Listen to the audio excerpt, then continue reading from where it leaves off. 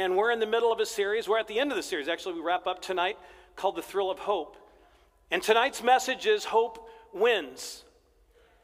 You know that the internet is currently flooded. I looked, and I found it. The internet's currently flooded with articles and tips and how-tos on surviving the holidays with your relatives. It's totally true on how not to fight or how to stay out of arguments, how to not be so stressed, how to avoid conflict, how to keep your mental health during the holidays. Isn't that hilarious that it's become as much of a Christmas tradition, fighting and stressing out and getting into arguments with relatives as it is decorating the tree and eating together and opening presents? It's just part of it. They say that stress increases dramatically during the holidays. Depression increases dramatically during the holidays. That the mental health industry is overwhelmed during the holidays because it is so hard for us to go into the battles that we have to go into to be around family and friends and coworkers and parties and all the things that we do. And I feel like maybe I'm getting your hopes up that what I'm going to talk about tonight is going to help you get through that. And I don't have anything for you. I do actually. Here it is. Suck it up, have a few more drinks, and get through it like the rest of us do. Okay, so there's your, because nothing I'm going to be able to do is going to keep your dad from bringing up politics as soon as everybody sits down for dinner, right? Nothing's going to help your mom not scold your kids for having a cookie too close to dinner because it's going to ruin their appetite, right? And then your kids are miserable and mad. And nothing's going to stop your uncle from loudly sharing his opinion on what he thinks about stores saying Happy Holidays instead of Merry Christmas. I can't help you with any of that. But I will tell you this, that there are bigger battles that I want to help equip you for. I'm so glad you're with me on this. It's going to make my job so much easier. There is a much more important, because I'm not telling you that the things that we go through aren't significant and they're not meaningful, because they are. I'm not telling you that the fights that we get into and the battles that we have to endure during this time of the season aren't something that takes a toll on us, because they do. What I'm telling you is that they are small in comparison to the battle that you'll carry on well beyond the holidays, and that is the battle between hope and hopelessness in your life. Let me say that again. The battle that you're going to continue to fight in your life is the difference between allowing and letting hope win and letting hopelessness win in your life. There's hope and there's darkness. There's the light of hope in your life, and there is the overwhelming, smothering cloud of desperation that settles into each of our lives if we let it. And I want you to hear this. It is just that easy. It's the battle of letting. Because whichever one we let into our hearts and into our minds, whichever one we let happen when we're in the most difficult times and the most difficult circumstances, and we're up against the biggest challenges in our life, and we're facing the economy that we're facing and the politics that we're facing and the people that we're facing and the broken relationships and the health and all that piles on week after week after week. It is easy to let the despair and darkness and pain of hopelessness find a place in our life, set up camp, and begin to take over every thought, every decision, everything we feel, and then eventually how we begin to see the world. Because it can begin to look more divided and darker and gloomier and more hopeless than it ever has before. We certainly are in a different era of politics than we've ever been before. Following the pandemic, it feels like the world will never go back to what it once was, and that makes everybody feel unsettled and uncertain and maybe even hopeless. And we can let ourselves begin to see the future in a way that we are not meant to see it, especially as those who claim to be followers and believers in Jesus Christ. And so I want to share 3 quick things with you on how to let hope win in your life. So we have an app. You probably don't have time to download that right now, but in your notes, you've got something you can follow along with. And if you don't want to do that, you're not a type A personality like me where you have to fill in the blanks, right? My life is not complete unless I do that. So if you're not like me, you can actually catch this later online and the notes will be downloaded. To win the battle of letting, to let hope win, to win the battle of letting, all you need to do is, number 1, let hope surprise you. Let hope surprise you. So I know everybody's got their different Christmas traditions. Some of you will open some presents tonight. I heard somebody tell me this afternoon that they did their Christmas morning today because they're not able to have everybody gathered together tomorrow morning. And so maybe you did some of that, and some of you might have, you're allowed to open one present on Christmas Eve and then the rest of the presents on Christmas morning. Whatever it is, when you're gathered, and especially when there's little kids there. I have 3 boys. They're all adults now. But they're very, very angry at me and Lisa if we bring the presents down early and put them under the tree.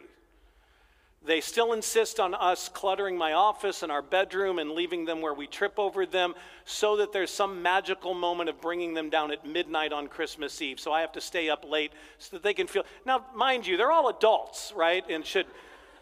But we still have to do that because, listen, we all love the magic of not knowing what we're opening, of tearing into that gift. And especially, we love seeing our kids peel open that wrapping paper and their face light up and they get excited because there was a surprise. For a moment, they just could not wait to tear in and find out what was underneath the wrapping paper. And I'll tell you that hope works very much like that. That the real magic of hope is not insisting on already knowing what's to come, but being surprised by how magical hope can really be. Let me read a passage to you from Luke 2, 8 through 12. It's in your notes. It's right here on the screen. There were shepherds living out in the fields nearby. They were sheep herders, 24-hour shifts, right? It was night, and they were taking care of their sheep. And an angel of the Lord appeared to them. So things are taking a dramatic turn, and the glory of the Lord shone around them, which means bright, glorious light. They were terrified, as any normal person would be, but the angel said to him, "Don't be afraid, I bring you good news. It will bring great joy for all the people today in the town of David. A Savior has been born to you. He is the Messiah, the Lord." Here is how you will know I am telling you the truth. I'm going to give you a sign. This is what you're going to find. You will find a baby, and it will be wrapped in strips of cloth and lying in a manger. So let's just I want you to hear this from the perspective of, as if you've never heard that story before, as if you've never seen the Charlie Brown special, as if you've never seen 2 cute kids read it out loud to you, as if you've never seen a school play or a church play where they've got bath towels on their heads and an Adidas headband, and they're supposed to look like shepherds, right? Because that's what shepherds wore back then. Pretend like you've never heard that story and imagine yourself there where you're doing your job and this angelic presence, so bright and so overwhelming, appears to you, begins to speak to you in a force and a volume you've never heard before, and you're terrified. But the angel says, like, surprise, and you vacate your bowels and your bladder, and he says, "Oh, gosh, sorry, I should have come in a little softer. I should have turned the light up a little slower, but I don't want you to be afraid." He says, what I'm about to tell you is going to change your life. It's going to change the world. It's going to change everything you've ever imagined. But then he begins to say this: you're going to know that the Messiah has been born because you're going to find a baby, and you're going to find the baby wrapped in torn pieces of cloth. And listen, the baby's going to be lying in a feed trough where the animals that you take care of eat. Feels like a surprising way for the Messiah to come into the world. One in which I think maybe even the shepherds were like, this feels like a big production for a baby who's wrapped in, and let me put it in contemporary terms for you. This would be like an angel appearing to you at work, you and your coworkers have this dramatic experience, and he says, the angel, go to downtown Sacramento, go under the bridge where the homeless tent village is, and in one of those tents, you're going to find a baby wrapped in a dirty, torn sleeping bag, sleeping inside a shopping cart. And you think, that doesn't sound right. Because you've got a prescribed notion of what you think maybe the Messiah should look like and how the Messiah should come into the world. But here's what the shepherds did, and I love their response to it. Luke 2:16 says this, so they went running, and they found Mary and Joseph, and there was the baby lying in the feeding box. They went running. I love that they ran. I love that they just went, okay, sounds good. Doesn't make any sense, but we are excited. It was like you get to unwrap the Savior of the world. And they found not just Jesus there, but Joseph and Mary. Mary was this teenage, not even yet married girl who had conceived of the Holy Spirit, and with her fiance who's struggling to wrap his head around all of this, and Mary herself had to go through this same kind of processing. And listen to what it says in Luke 1:28-34. Gabriel appeared to her, Gabriel the archangel appeared to her and said, congratulations, favored lady, the Lord's with you.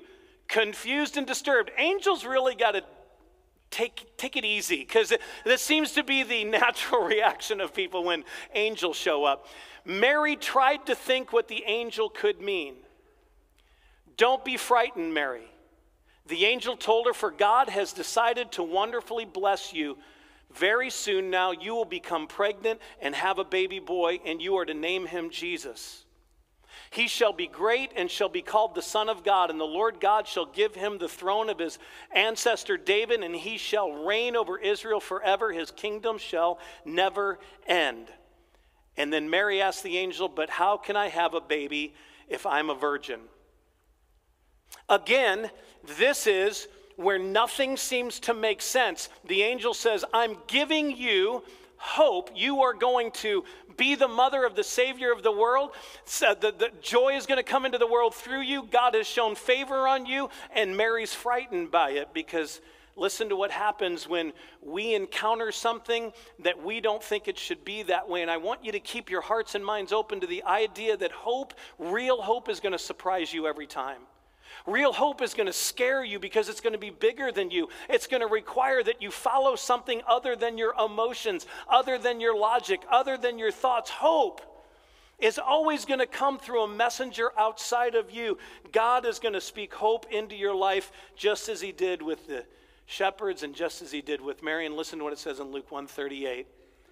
Mary said, I am the Lord's servant, and I'm willing to do whatever he wants. May everything you said come true. And then the angel disappeared.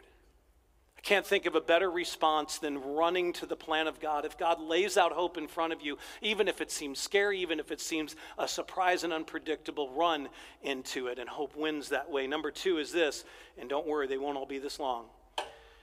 Number two is to win the battle of letting, I need to let hope grow. Let hope grow in you. If you want to win the battle of letting hope win, let hope grow in you. Now, I want to be careful not to mislead you that just being introduced to, and by the way, guys, I don't have a clock. I'm showing no signal, so that's dangerous if I don't have a clock. So everybody's holding up their cell phone, showing me right now what time it is. I don't want to mislead you into believing just because you meet Jesus, just because you know what Jesus looks like, or just because you know the Christmas story, you've heard the story, you know who Jesus is, that all of a sudden hope has taken seed in your life and hope's growing in your life, because it simply doesn't work that way. Anything that is good has to have time and space to grow. Any seed that gets planted has to have time and space to grow. And that's what really occurs in Mary's life. Listen to Luke 2:19. She gets this, we're crashing all over the place.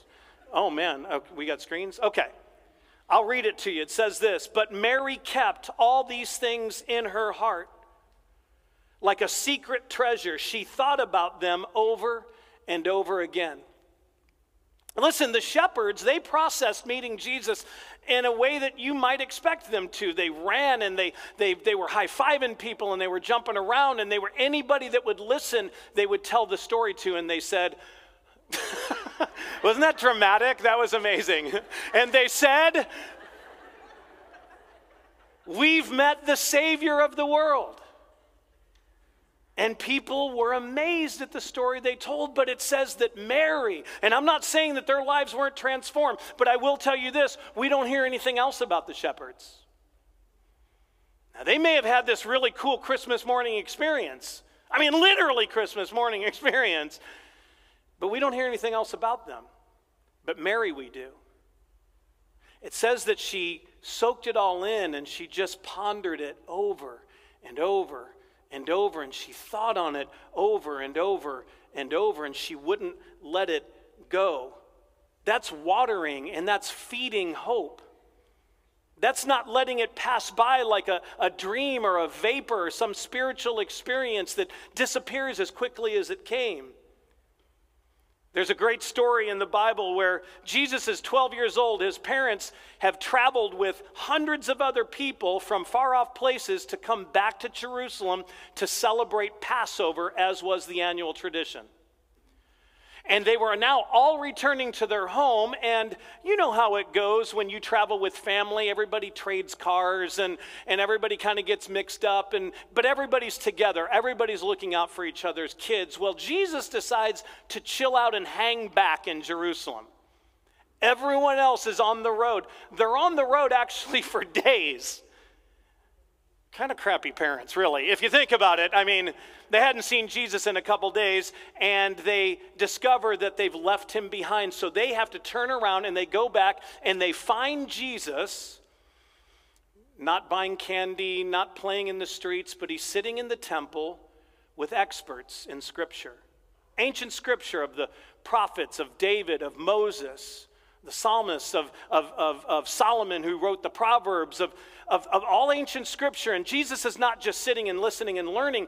It says that he's astounding the teachers by the questions that he asks and the things that he says. Jesus is there doing really, really amazing things. And it says that they were all amazed. But listen to what it also says in Luke 2:48 through 52.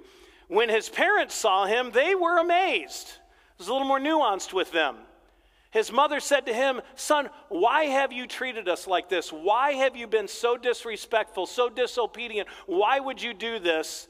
Your father and I have been worried about you. We've been looking for you everywhere. Why were you looking for me?" Jesus asked. "Didn't you know I had to be in my Father's house?" But they didn't understand what he meant by that. Then he went back to Nazareth with them, and he obeyed them. But his mother kept all these things like a secret treasure in her heart, and Jesus became wiser and stronger. Can I tell you what happens right here is that Mary encounters hope in a way that makes her feel uncomfortable and again stretches her.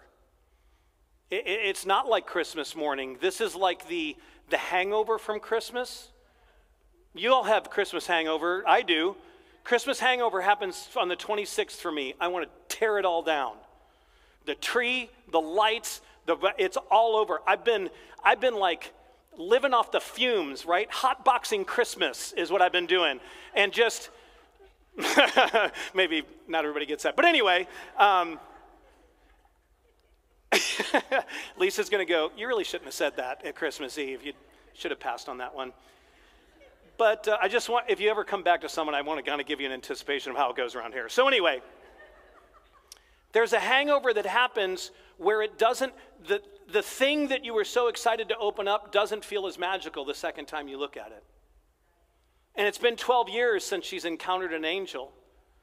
And now she looks at Jesus, who's challenging her hopes and dreams for what hope looks like.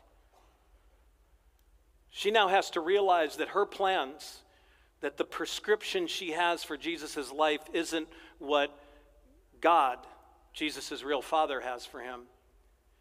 But she takes it in maturity and health, and she lets it simmer in her heart, and she treasures what she's experienced. And it's difficult and it's hard. And I want to tell you that you are going to have to encounter hope on a level in which you're allowing it to grow past what you think it should do in your life, when it should appear in your life, how it should be fulfilled in your life. Third and finally is this: to win the battle of letting all you need to do is, number 3, let hope change you. So whether it's a popular song or a movie or a restaurant, we all kind of approach it and we all kind of experience it differently, right? So we go out to eat a lot, and people, and I will tell you this, we go to the same exact places. There's like 2 or 3 places we go, and we get the same exact thing. So much so that we know all the employees, and we know the other regulars there, right? And this one guy he's a trauma surgeon, he's an emergency room doctor, he sees us and he says, "You need to try something new today." And I was like, "You need to mind your business, my friend." Because, listen, what one person loves, he likes trying I don't like trying new things.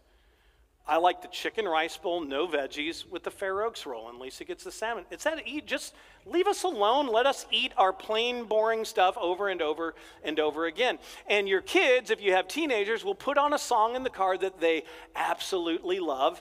And you, on the other hand, want to take a rusty ice pick and just bore out your eardrums so you never have to hear the song again. How can something that sounds so amazing and so beautiful and so awesome to them sound so terrible to you? It's because we approach everything with different perspectives. And I want you to hear this: not everybody who encounters hope sees it as hope. Some people see it as a threat to getting to continue to do things their own way. Some people love being victims. If you're a victim, it's everyone else's fault, and you don't have to take responsibility for anything in your life. If it's all being done to you, then there's nothing you can do about it. But hope calls you to something. Hope inspires you and challenges you and lifts you and turns your head from your circumstances and makes you look at a world that maybe you've been ignoring for a very long time. A world that's beyond what you can see with your own eyes and feel with your own feelings. Listen to what happens in Luke 17:12-19. This is now into Jesus' ministry. He's over 30 years old, and says, Jesus came into a small town, and 10 men met him there, but they didn't come close to him because they all had leprosy. Now, remember that there was no treatment for leprosy. Leprosy was highly contagious, and the law required that they would actually have to shout unclean to warn people not to come near them, because they were religiously and medically unclean. But the men shouted, "Jesus, Master, please help us." So reputation had preceded Jesus. He had never met them before, but they knew him by reputation. And when Jesus saw them, he said, "Go and show yourselves to the priest." Remember that the priest would, by law, determine who was clean and unclean, and they had to prove to the priest that they no longer had leprosy, which would have been miraculous. And while the 10 men were going to the priest, they were healed in their journey to go see the priest. When one of them saw that he was healed, he went back to Jesus. He praised God loudly. He bowed down at Jesus' feet and he thanked him. He was a Samaritan, unclean, by the way, unclean to the Jews, an outcast, somebody who had been marginalized by the Jews. And Jesus said, "Wait, 10 men were healed. Where are the other 9? And this man is not even one of our people. He's not even a Jew, yet he's the one who turns around and comes back. Is he the only one who came back to give praise to God?" And then Jesus said to the man, "Stand up, you can go. You were healed because you believed." Isn't it amazing that 10 people all were given life? I mean, leprosy was a death sentence. You didn't come back from it.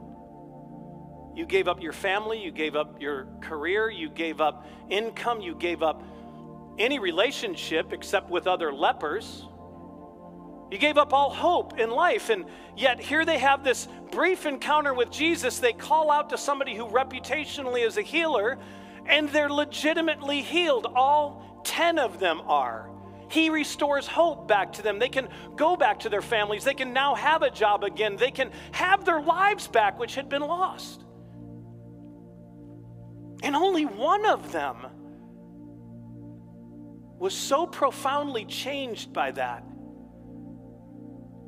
he turned around and he went back to the source of hope, the giver of hope, the author of hope.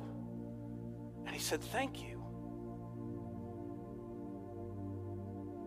And this was a man who shouldn't have even recognized who Jesus was, shouldn't have even believed in him. Jesus was a Jewish Savior, a Jewish Messiah. And here this man is an outsider, as a broken outsider who knew nothing about the prophecies, who knew nothing about the Magi who traveled and looked to the stars to guide them to find the star of Bethlehem shining over Jesus.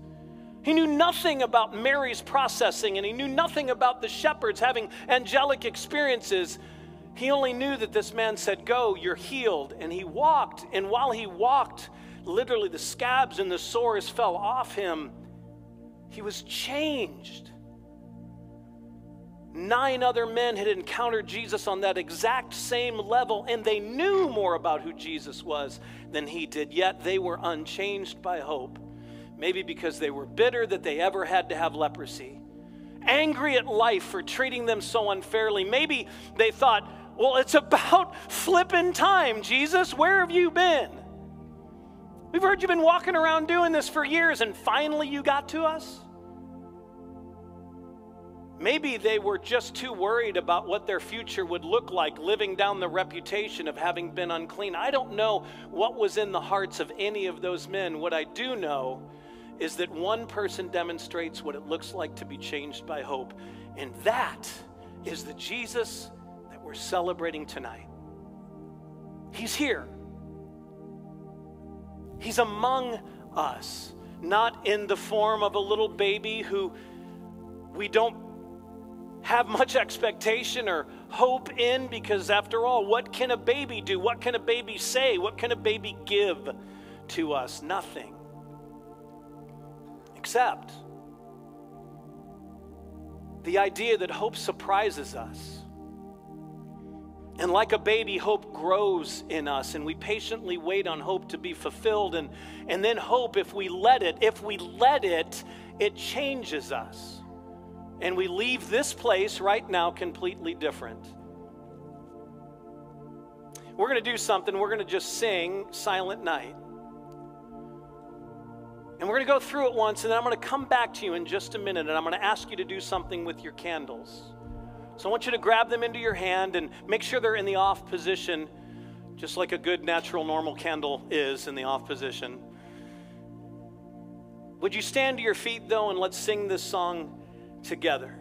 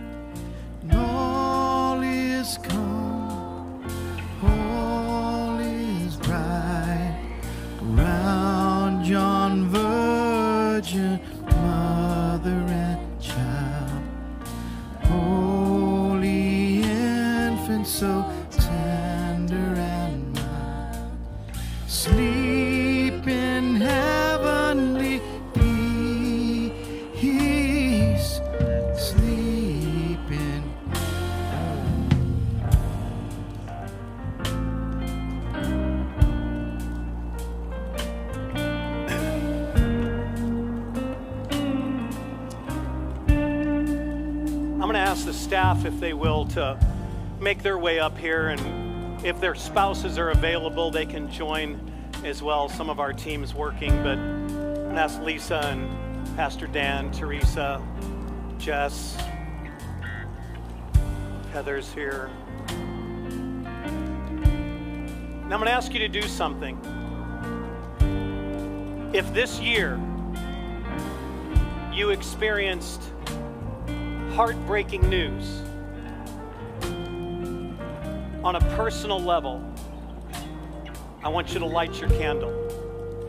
Just turn it like that.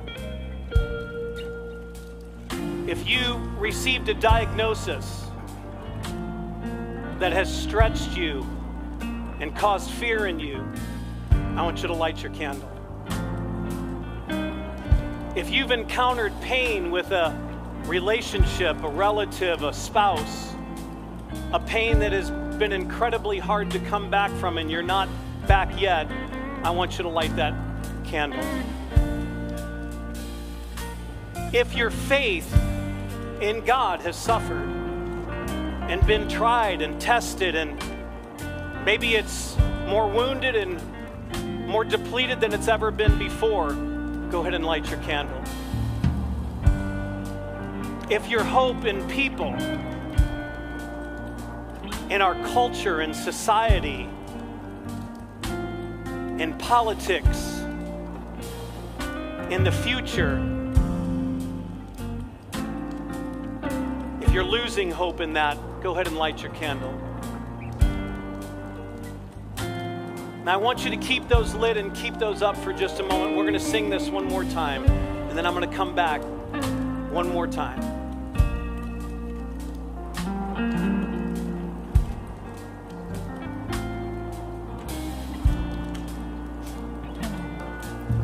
Silent night, holy night, and all is calm, all is bright, round yon virgin mother and child, holy infant, so tender and mild, sleep in heavenly peace,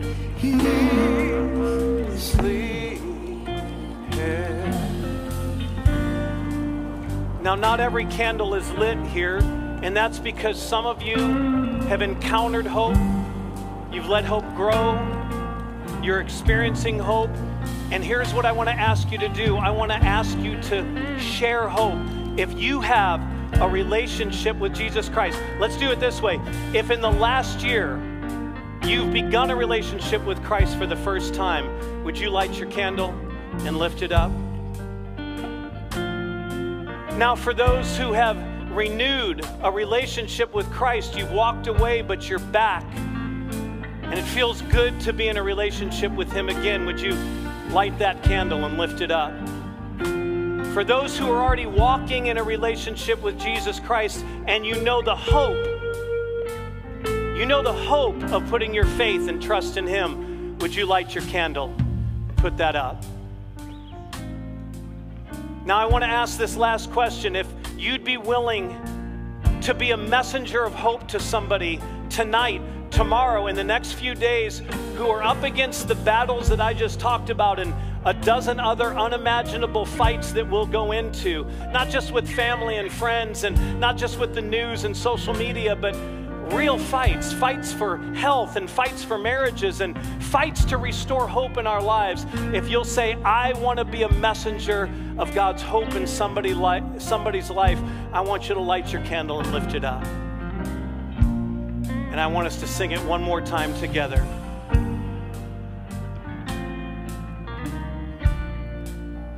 Thank you, God. Silent night, holy night, all is calm, all is bright, around yon virgin mother and child, holy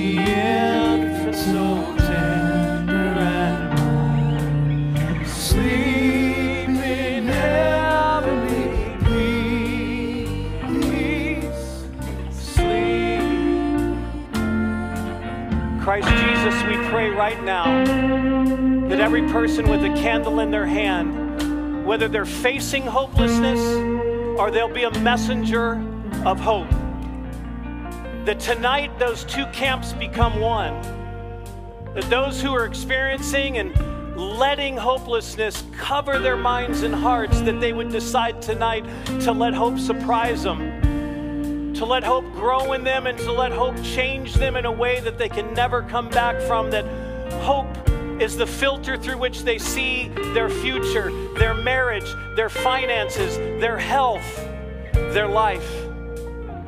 But not just hope in people, and not just hope in medicine, and not hope in better politics, and not hope in nicer people, but hope in you. You are the author, the finisher. You're the creator and the giver of hope. And I pray, above all things, we turn to you tonight.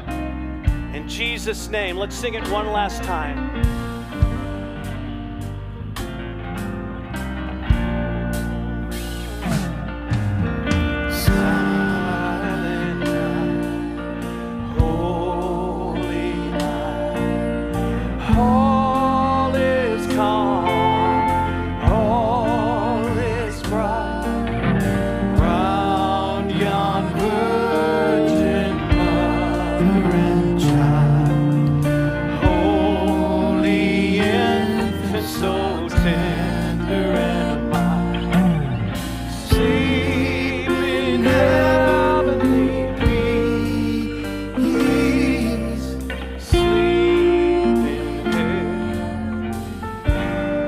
Finally, I want you to move this flame here, because it doesn't matter if we carry this out of this room. As a matter of fact, we don't want you to carry this out of this room, because we're going to need it again. But you can take the light of hope.